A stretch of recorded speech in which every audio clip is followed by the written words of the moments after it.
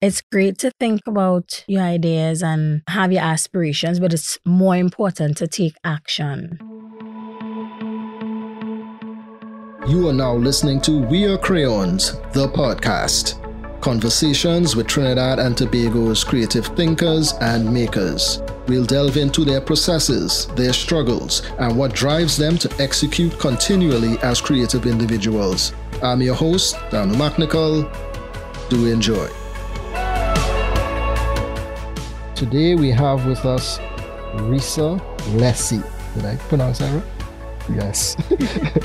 So Risa, thanks for joining us. We really appreciate your time. Thank you for having me. No problem at all. So tell us who you are and what do you do? I am the founder of Things TT, which is a local marketing platform essentially for small businesses and creators.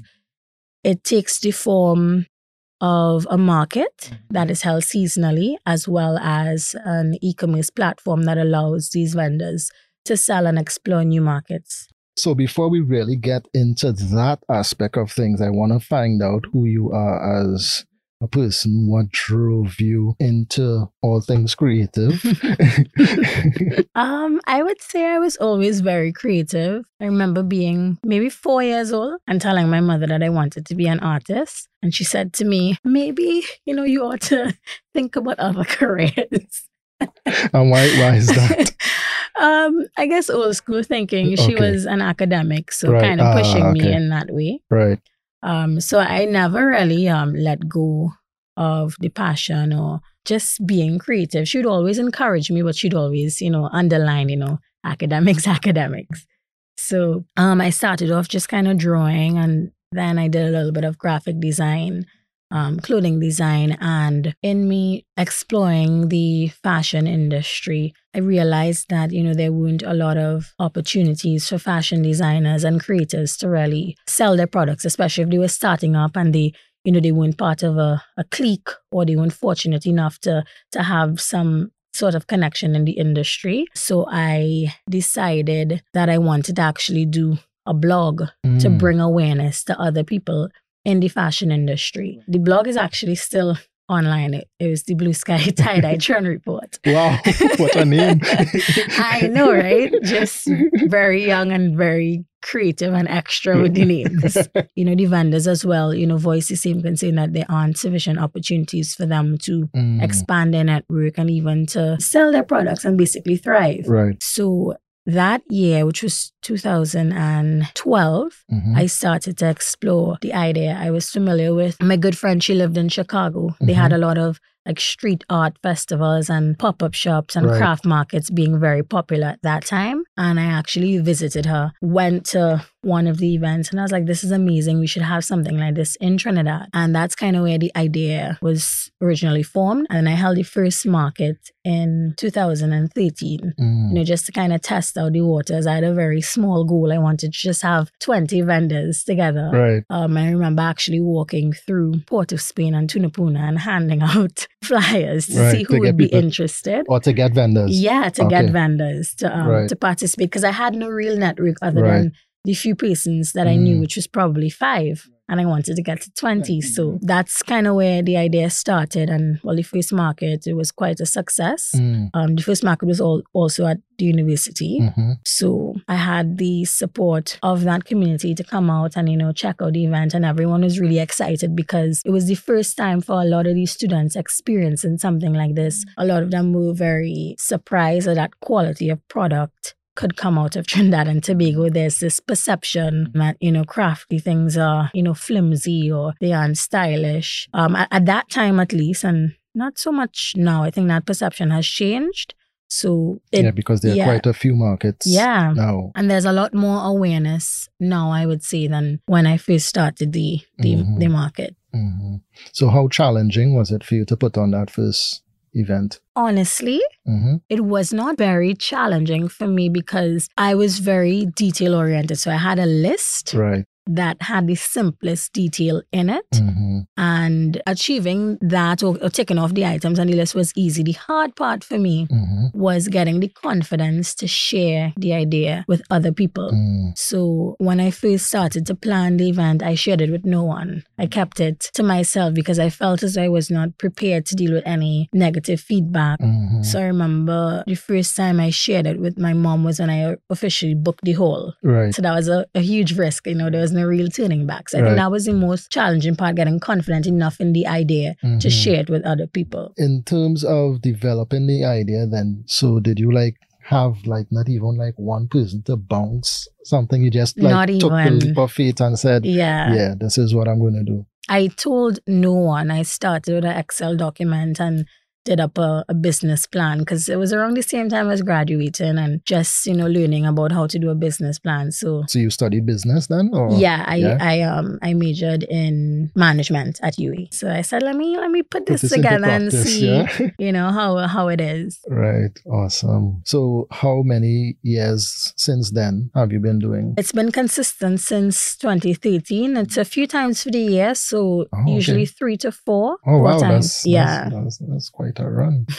How then do you find new people, or is it the same people that you have coming back to the market every single time, or do you get new vendors? Well, the first market that I had was probably about 25 persons, and it's since grown. The most amount of persons I ever had was 130 persons. It's a huge market now. Wow. Okay. Congrats. Thank you.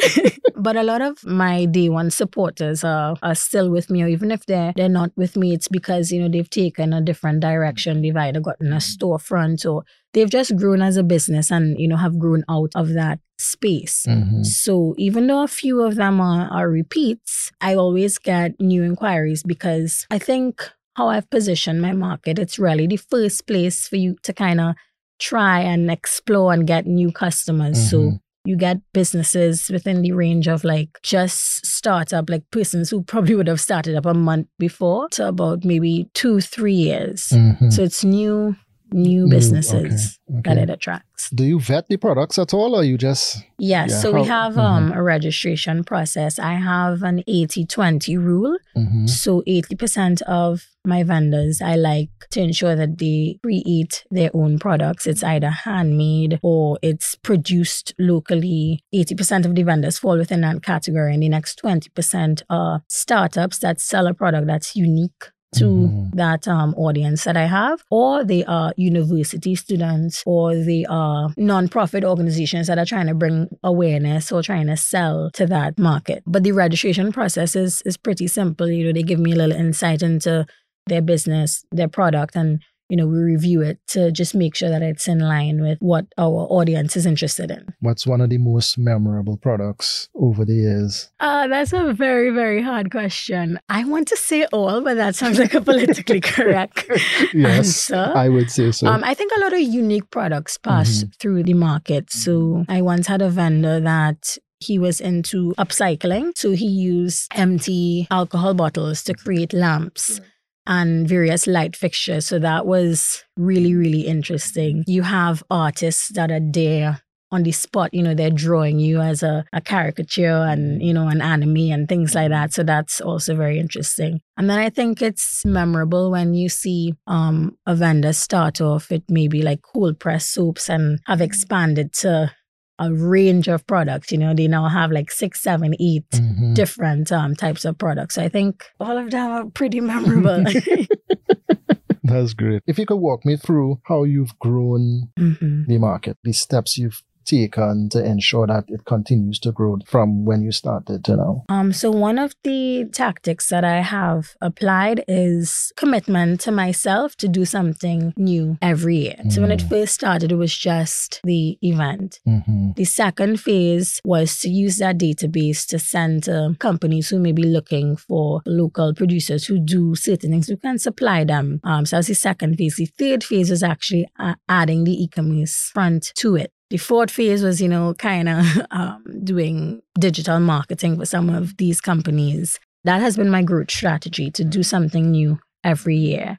This year, one of the goals I've set for Think City is to do a lot more collaboration with creative people in the industry. So most recently, I had a live with Patrice from Uncovered to discuss just some topics around growing a business within the creative industry, some of the struggles, some of the opportunities to look out for. And the next upcoming collaboration I have is with Shelly-Ann Gadgeta, who is a Trinidadian based in the UK. And she has a company called Alpha Studio that mentors small business to take them to the next level. So this year it's a lot about collaboration, and I think that is kind of the trend across the board. A lot of people are into collaboration. It's really powerful as an individual, but it also helps your business to grow. Has there been any advice? Say, for instance, you may have heard from somebody else or some, that you kind of use today to, further yourself or if to pass on to somebody else. One of the things I like to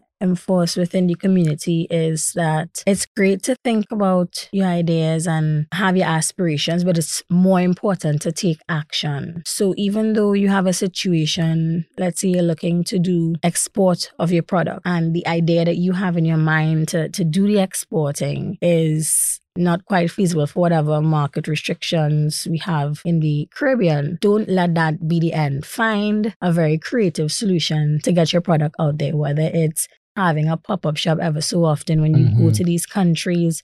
Just don't let your idea die. Find a creative solution to execute. Do you have any rituals that you use to put yourself in a creative frame of mind? I do have rituals because I also have a traditional 8 to 4. I'm a professional as well.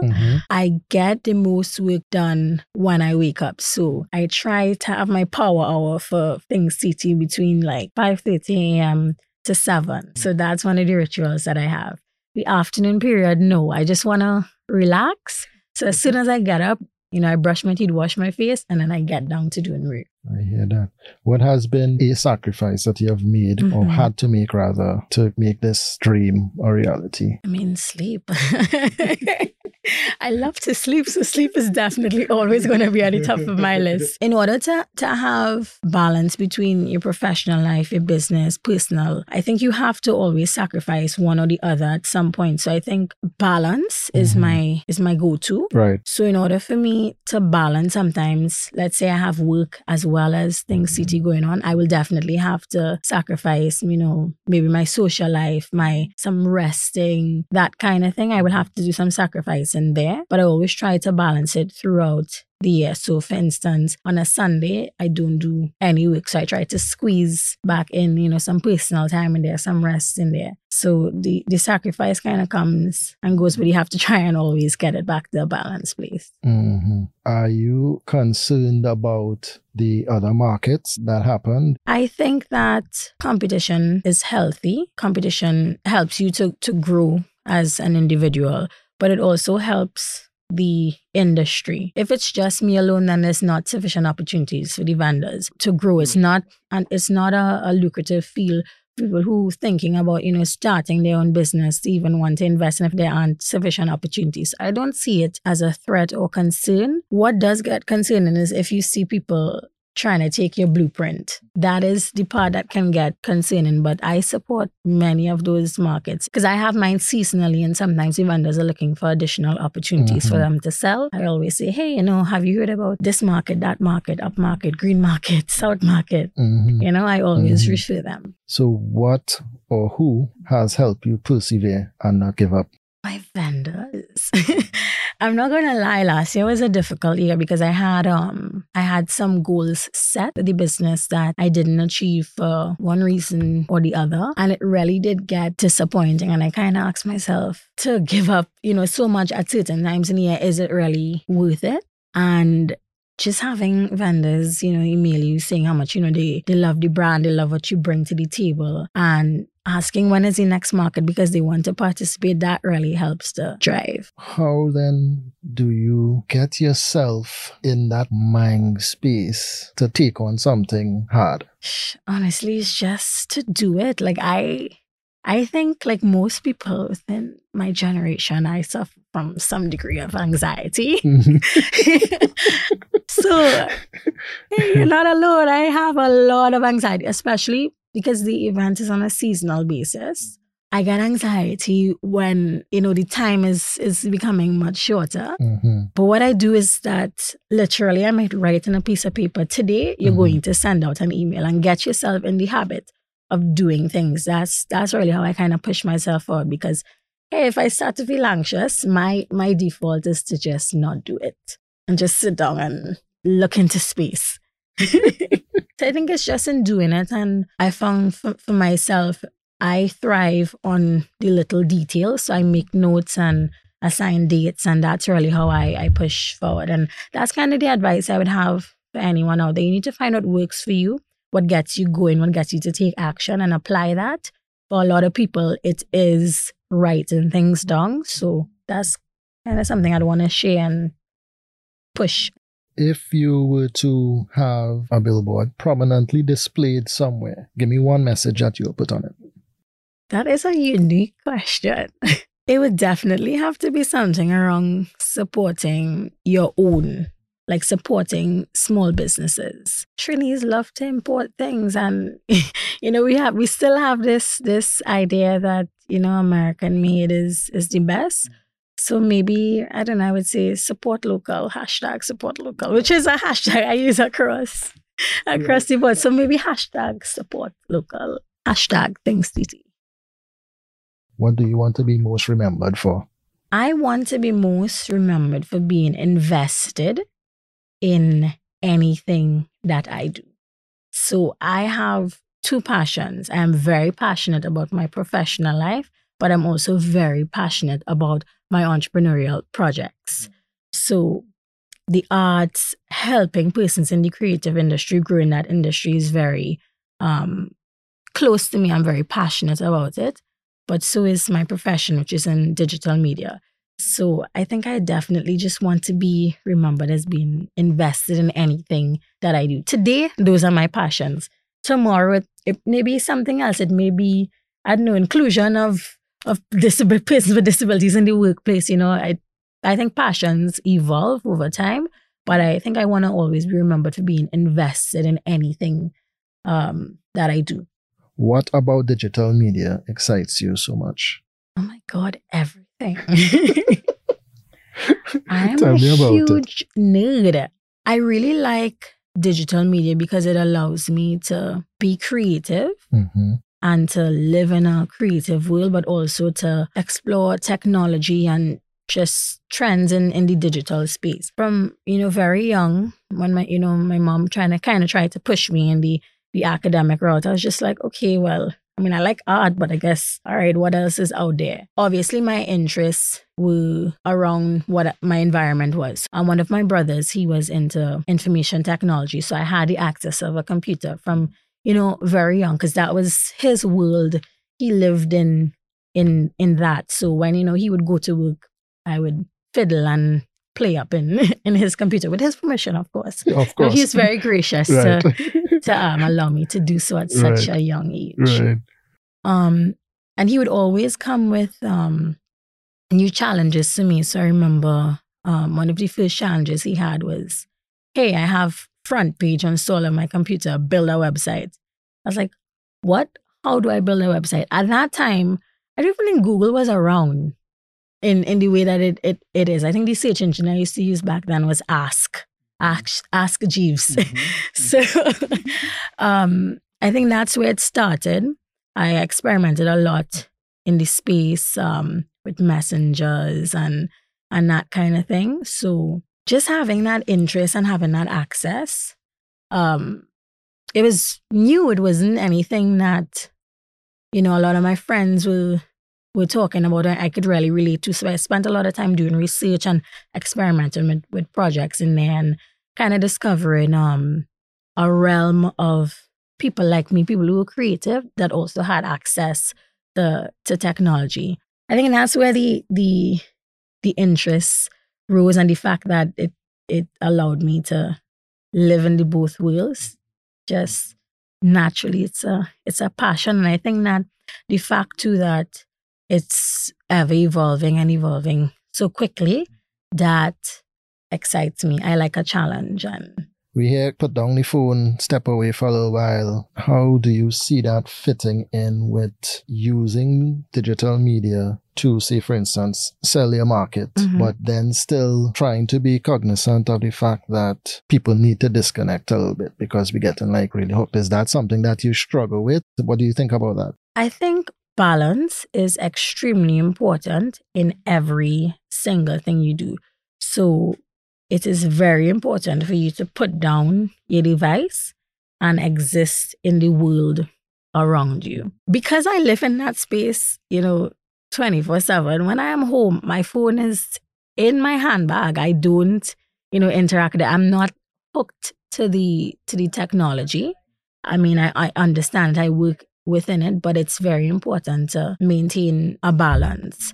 But in terms of how that necessity for balance and how that integrates with, promoting my market or just in general, promoting in this space, the good thing about it is that it's always going to be there, So we might be stuck to our phone and, refreshing every 5 minutes. But if I post something at 10 in the morning and you don't log on until 3 in the evening, you're still going to see it.